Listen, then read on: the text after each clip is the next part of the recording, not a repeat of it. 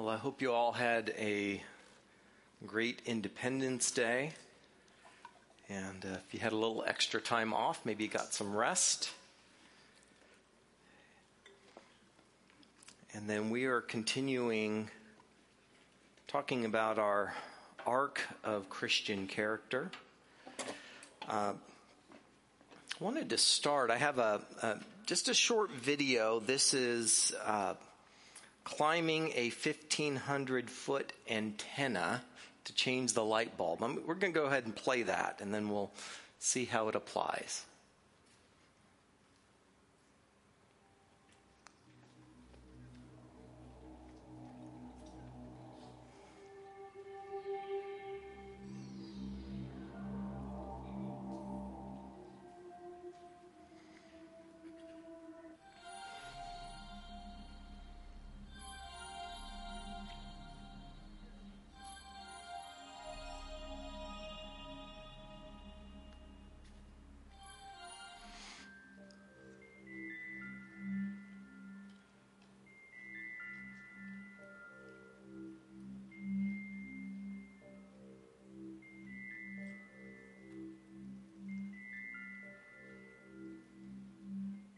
That's my favorite, right at the end, when he takes a selfie. Every time I see that, I go, wait a minute. What happens if he drops the phone? So I checked. Terminal velocity on a cell phone is approximately 60 miles per hour. So you can imagine what happens to the cell phone. He gets paid up to $20,000 to do that. Takes approximately 2.5 hours to climb the tower, change the bulb, an hour and a half to climb back down. But why does he do it? I sped it up. When you watch it, the bigger the screen, the more real it is. When it's a little slower, the effect builds. I sped it up for time, but I've shown this before, and I tell people, look, if you get a little dizzy, just close your eyes. You're not really up in the air. Why would he do that? Here's the thing. If a cell phone's terminal velocity is 60 miles per hour, do you know what a human being's terminal velocity is? 120 miles per hour. But it takes approximately 1,880 feet to reach that speed. So, look, it's only 1,500 feet, but you would be moving really quick. Why do it? About 4 hours of work, $20,000. That it demonstrates something that's really important for us to get. That if you can stick with it, is it hard to climb? I read the guy who does this, one of the guys, he said, look, yes, there's a little bit of physical labor, right? You have to climb for 2.5 hours. That's work. But if you're in pretty good shape, if you're willing to do it, you can do it too. Question. Show of hands. Who could do it? All right, a few of you. Show of hands, who could definitely not do it? Okay, so there's several people that didn't raise their hand. And that's the way it should be, because they're like, I don't know, maybe. I might be able to do it. I keep hearing $20,000. Like, where do I apply for that job? Really, I just need to do it once, right? And then that's a down payment on a house or a car or something. Maybe. If you stick with it, if you are willing, you can get to the payday, right? That's the point. That it might be hard, it might be scary, but it will be worthwhile. This isn't really about climbing a tower.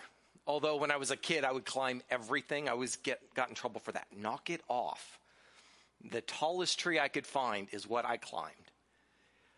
I don't know about the tower, I'll be honest. I kind of go back and forth on it. How does that fit in with what we're talking about? Our arc of Christian character. What does it mean? Well, there is a point at which it's not just, I just have to get from A to B. It's the process of getting through all of the steps. It's a journey. And so we're going to add today, I'm going to read that passage again in 2 Peter, but we're going to add today steadfastness. Let's read 2 Peter, chapter 1, starting in verse 5. For this very reason, make every effort to supplement your faith with virtue. Remember, that was that moral strength we talked about the first week. And virtue with knowledge, and knowledge with self-control. Right? That was last week. And then today we're adding in self-control with steadfastness. Steadfastness with godliness. And godliness with brotherly affection. Brotherly affection with love. For if these qualities are yours in increasing measure, they will keep you from being ineffective or unfruitful in the knowledge of our Lord Jesus Christ. So we're now adding to it that idea that if you stick with it, if you do it, you can reach that payday. What's the payday? He says, if these qualities are yours in increasing measure, they will keep you from being ineffective or unfruitful in the knowledge of the Lord. And that's our goal, is to be fruitful and not ineffective. So how to add steadfastness to your faith? First of all, what is steadfastness? That's not a word we use often. In fact, I don't believe I have ever used steadfastness except just like this. Reading scripture, teaching Bible study, and speaking about a passage like this. It's not a common word that we use. The Oxford Dictionary defines steadfastness as the quality of being resolutely or dutifully firm and unwavering. That's steadfastness. Depending on the translation you're reading, it might be endurance, perseverance, or patience. So you'll often hear, instead of steadfastness, you'll hear patient endurance. Right? It's patient, waiting for what comes next. Endurance, that you have to endure, you have to withstand something. When the Apostle Paul wrote to the church in Galatia, he told them that since they were free in Christ, they should stand firm, right? Very similar to steadfastness. Galatians 5:1, for freedom, excuse me, for freedom Christ has set us free. Stand firm, therefore, and do not submit again to the yoke of slavery. And so there's this idea that you have to stand firm and endure that temptation and oppression to the slavery of sin. They should endure. Our freedom is worth it.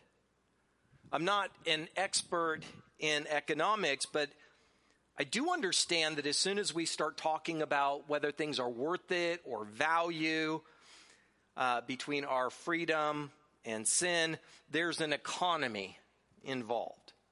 When you choose one thing, there's a cost involved in the things that you don't choose or don't get to do. This is called the opportunity cost. And you need to understand that when you choose to follow Christ, the freedom that it gives you and the promise of eternal life is always worth it. Right? So in the economy of faith, trusting Jesus is worth it, and enduring, yet it's not always easy. In fact, Scripture's really clear that it won't be easy at times. That there will be times of difficulty. There will be opposition to you. And so we'll start off with, choose patient endurance instead of instant gratification. Right? How are you going to add steadfastness? You're going to choose patient endurance. It's something you have to choose. It doesn't happen by accident. This is the opposite of the cultural paradigm that says, now is the time. This is the kind of endurance that causes you maybe to stick at a job 5 years, 20 years, right? People that work hard at something for a long time. I'm always encouraged by that. I love in April at the university I teach at, when they talk about people that are retiring. And they're retiring after 20 or 30 or more years. That's really cool, right? Because they stuck with it. They endured. And I think it's a good place to work. I'm not saying that. It wasn't like they stuck with a horrible job. They had a good job. But they stuck with it. We had one of my colleagues, he didn't retire, but he was recognized for 35 years teaching chemistry. And so he's the number 2 long-standing professor at the university. And when he got announced, we all stood up. He got a standing ovation for that, and rightly so, because he's put a lot of his life into that. That's why we talk about patient endurance. We endure, we stick with it, and that's something to be applauded. And so we do that with our faith, right? We have to endure even when things might be challenging. In Colossians chapter 1, starting verse 21, "And you who were alienated and hostile in your mind, doing evil deeds, he has now reconciled you to his body of flesh by his death, in order to present you holy and blameless and above reproach before him, if indeed you continue in the faith." Right? So it's this presentation. It's like this idea that Jesus presents us to the Father. He says, blameless and above reproach if you continue in the faith. Stable, steadfast, not shifting from the hope of the gospel that you've heard, not shifting away from it, right? Enduring, which has been proclaimed in all creation under heaven, and of which I, Paul, became a minister. Right? That you stick with it, that you go, this is true and right and just. And even when things might get difficult. You realize it's one of those challenges I've always had as a pastor, that when some people struggle in their personal life, maybe it's a work struggle, a family challenge, a relationship challenge, maybe it's a health issue. Some people, they rally around, and then some people pull back. And it's always disconcerting to me as a pastor, because my calling is to step in and try and help, but they're pulling back. And so if you're going to patiently endure, you want to make sure you don't pull back. You push in to the church with other believers.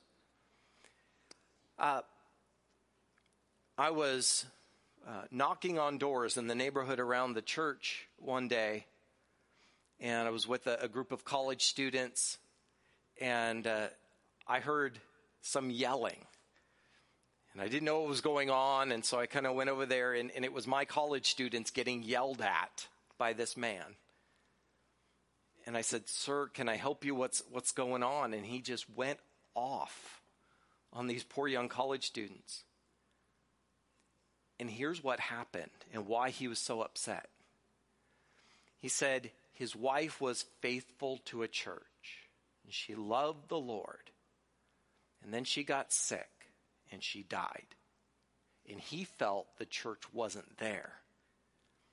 And so I did the best I could in that moment. And I said, "Well, were they there to help you with food?" "Well, yeah, they provided food and that." And I said, "Well, so they tried to be the church, but you pulled back."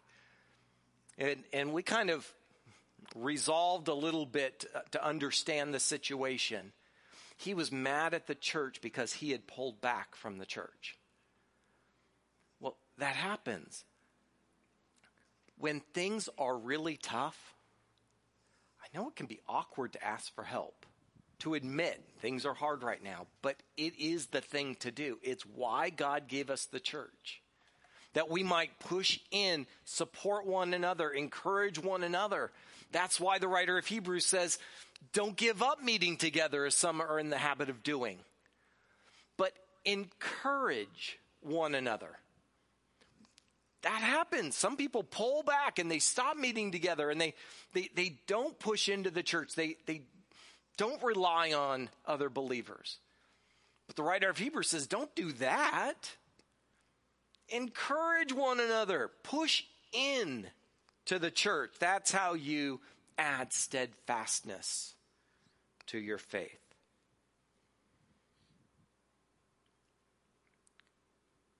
When things get tough, don't pull back, push in. Christians have a very real enemy, right? It's not just that things are hard, but Scripture says we have a real enemy.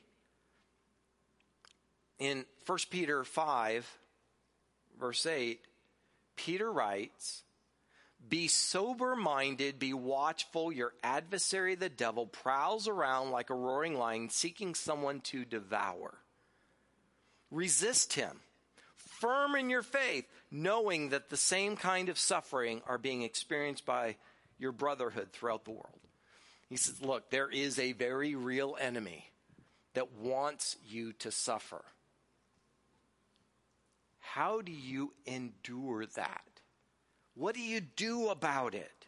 Peter gave some specifics on steadfastness, right? How do you resist the devil? He says, be sober-minded and watchful.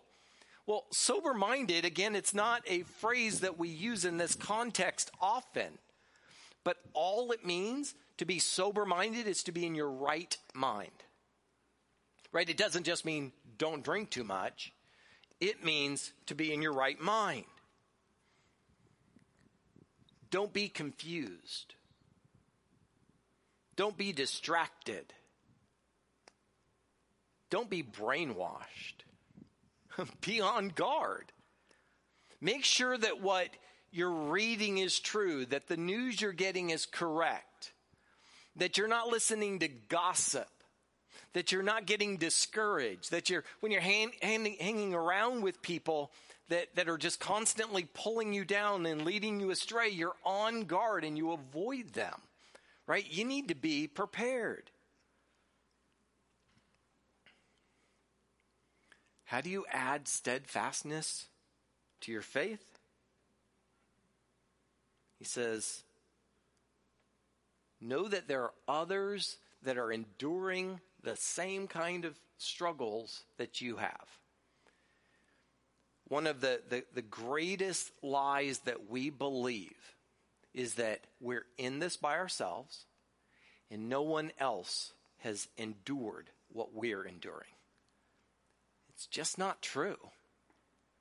In fact, there are believers around you dealing with the same struggles you're dealing with. I guarantee it. And the way you'll know it and the way you could support each other and to get supported is to push in to the church. To push in with other believers and to support one another. How do you add godliness to your faith, right? In our arc of Christian character, we add godliness to steadfastness. Godliness, that seems obvious, isn't it? But what is godliness? It's the practice of conforming to God's expectations. When Paul wrote to Timothy, he contrasted godliness with the actions of false teachers. It's kind of helpful to see what the false teachers were doing to get a picture of that. So 1 Timothy 6, the second part of verse 2, he says to Timothy, teach and urge these things. If anyone teaches a different doctrine and does not agree with sound words of our Lord Jesus Christ, the teaching that are in accords with godliness, He is puffed up with conceit and understands nothing. He has an unhealthy craving for controversy, for quarrels about words, which produce envy, dissension, slander, evil suspicions, and constant friction among people who are depraved in mind and deprived of the truth, imagining that godliness is a means of gain. But godliness with contentment is great gain. For we brought nothing into the world. We could not take anything out of it. But if we have food and clothing with these, we will be content. If contentment is a part of the equation for godliness, that must mean that discontentment is part of the problem.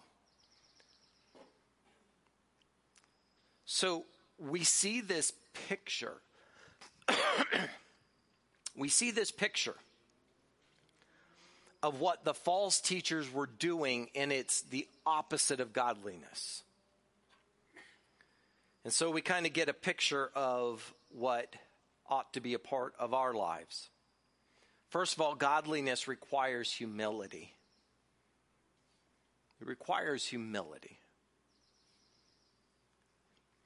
Well, he said, if anyone teaches a different doctrine and doesn't agree with the words, the sound words of our Lord, and the teaching that accords with godliness, he's puffed up with conceit. Well, the opposite of that is humility. That if you're going to add godliness to your life, humility must be part of it. You don't know better than the Bible. And you're to do what you know you're supposed to do. It's why last week we talked about how important it was, maybe that was 2 weeks ago, how important it was to study the Bible, to read it and to study it and to memorize it and make it a part of your life when you're adding knowledge to your faith. And so godliness requires humility because there's a tendency to go, well, I kind of got this figured out. It's kind of amazing. As the younger I was, the more I thought I knew, and the older I got, the more I knew I didn't know. I need to know more. And then godliness requires getting along with others. Not craving controversy or quarrels or constant friction. Do you know there are people that do that are craving controversy and quarrels and constant friction? It sounds bizarre to me, but it's a thing. It would take you about 3 seconds on any social media discussion to see that there are people that are craving controversy and constant friction. But that seems to be the opposite of godliness here, right? Godliness, we're not wanting that. And so since the opposite of godliness, the way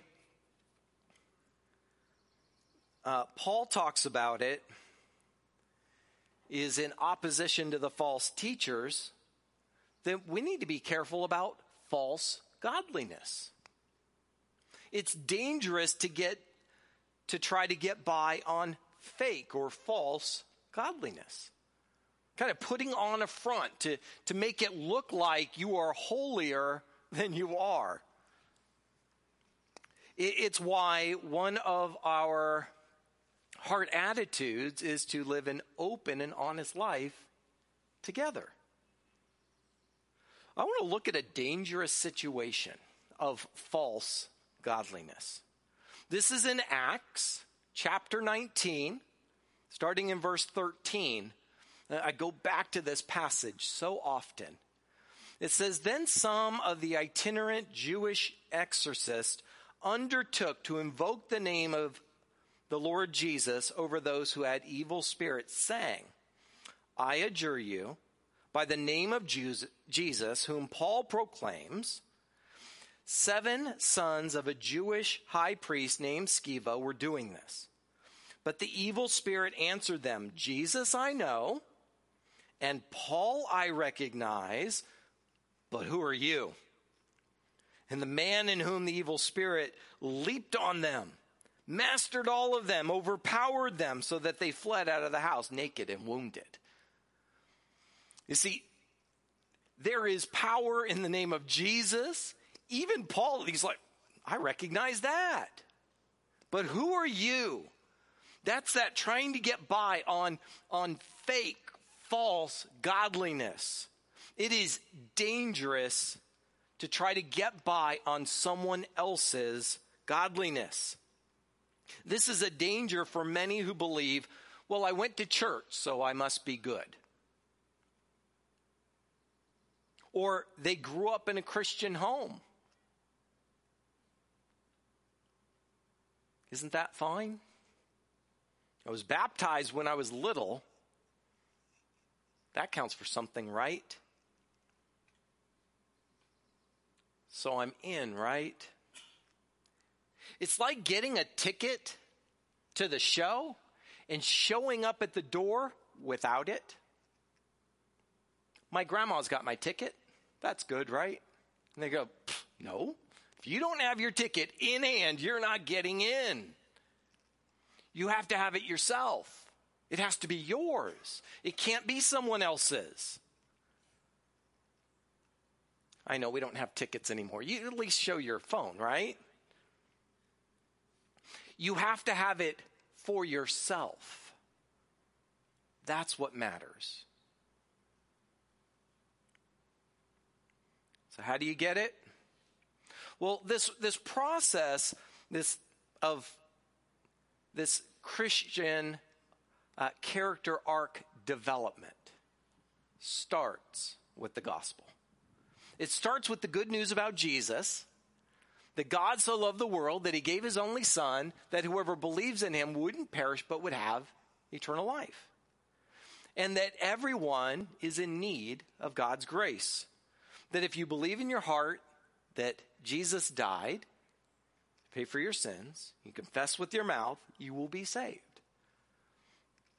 And so we tend to make it really complicated. It's why we get mixed up and say things like, well, I kind of walked an aisle and I said a prayer. I think that's it. That's showing up without the right ticket. That's showing up on the day of judgment. Scripture says where God is separating the sheep from the goats. And that he will say to those on his left, depart from me, for I never knew you. And they're like, whoa, hold on. Didn't we feed people in your name? And we worshiped, we went to church, and we did that camp thing, and we prayed some prayers and all that. And he says, depart from me, for I never knew you.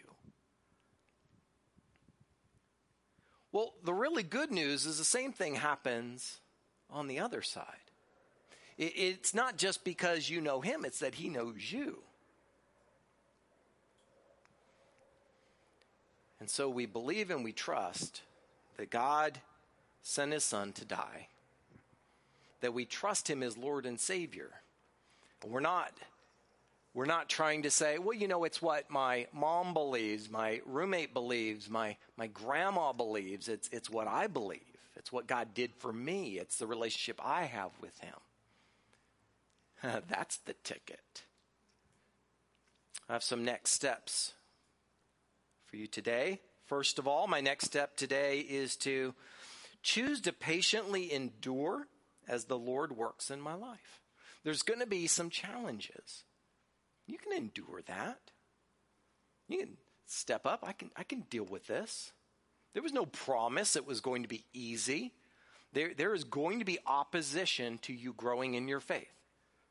There will be opposition from people that aren't believers. There will be opposition from people that are believers, that think you're just being a little too holy. They won't say that. That wouldn't be the right thing to say, but you'll know when it happens. You're like, I'm choosing not to participate in that. I really want to spend more time in God's Word.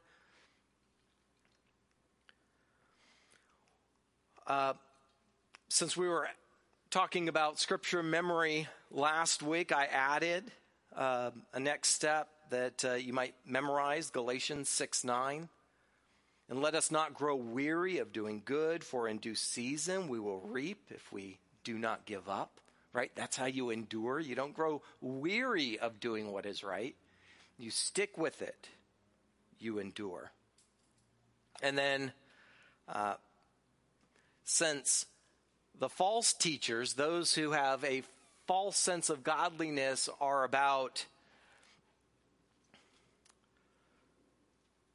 craving controversy, quarrels, and constant friction, well, if we're going to add godliness to our faith, we're going to choose to work at being peacemakers. Right? Not adding to the challenge, adding to the controversy, adding to the constant friction, but being a peacemaker. Helping people get along. Bringing peace where we go. Let's pray. Heavenly Father, we thank you that you are a trustworthy God. That we can endure patiently with steadfastness because you're worthy. You're honest. You're holy and good. And you desire what is good for us. That you're, as your word says, working all things for good. For those who love you and are called according to your purpose. And because of that, we can trust you. So Father, my prayer for each one here, that we gain an understanding of what it means to be steadfast in our faith, and we endure. That we support one another. When our brothers and sisters are struggling, we come alongside and put an arm around their shoulders and say, I'm here for you. I know this is hard, but we're doing this together. And it might be awkward at times to say, here's how I'm struggling. But we can do that. Father, that we would be godly in our desire of being peacemakers and not rabble-rousers. Father, that we would understand our faith is to be our own and not someone else's. Father, we thank you that you are at work to this very day. In Jesus' name we pray. Amen.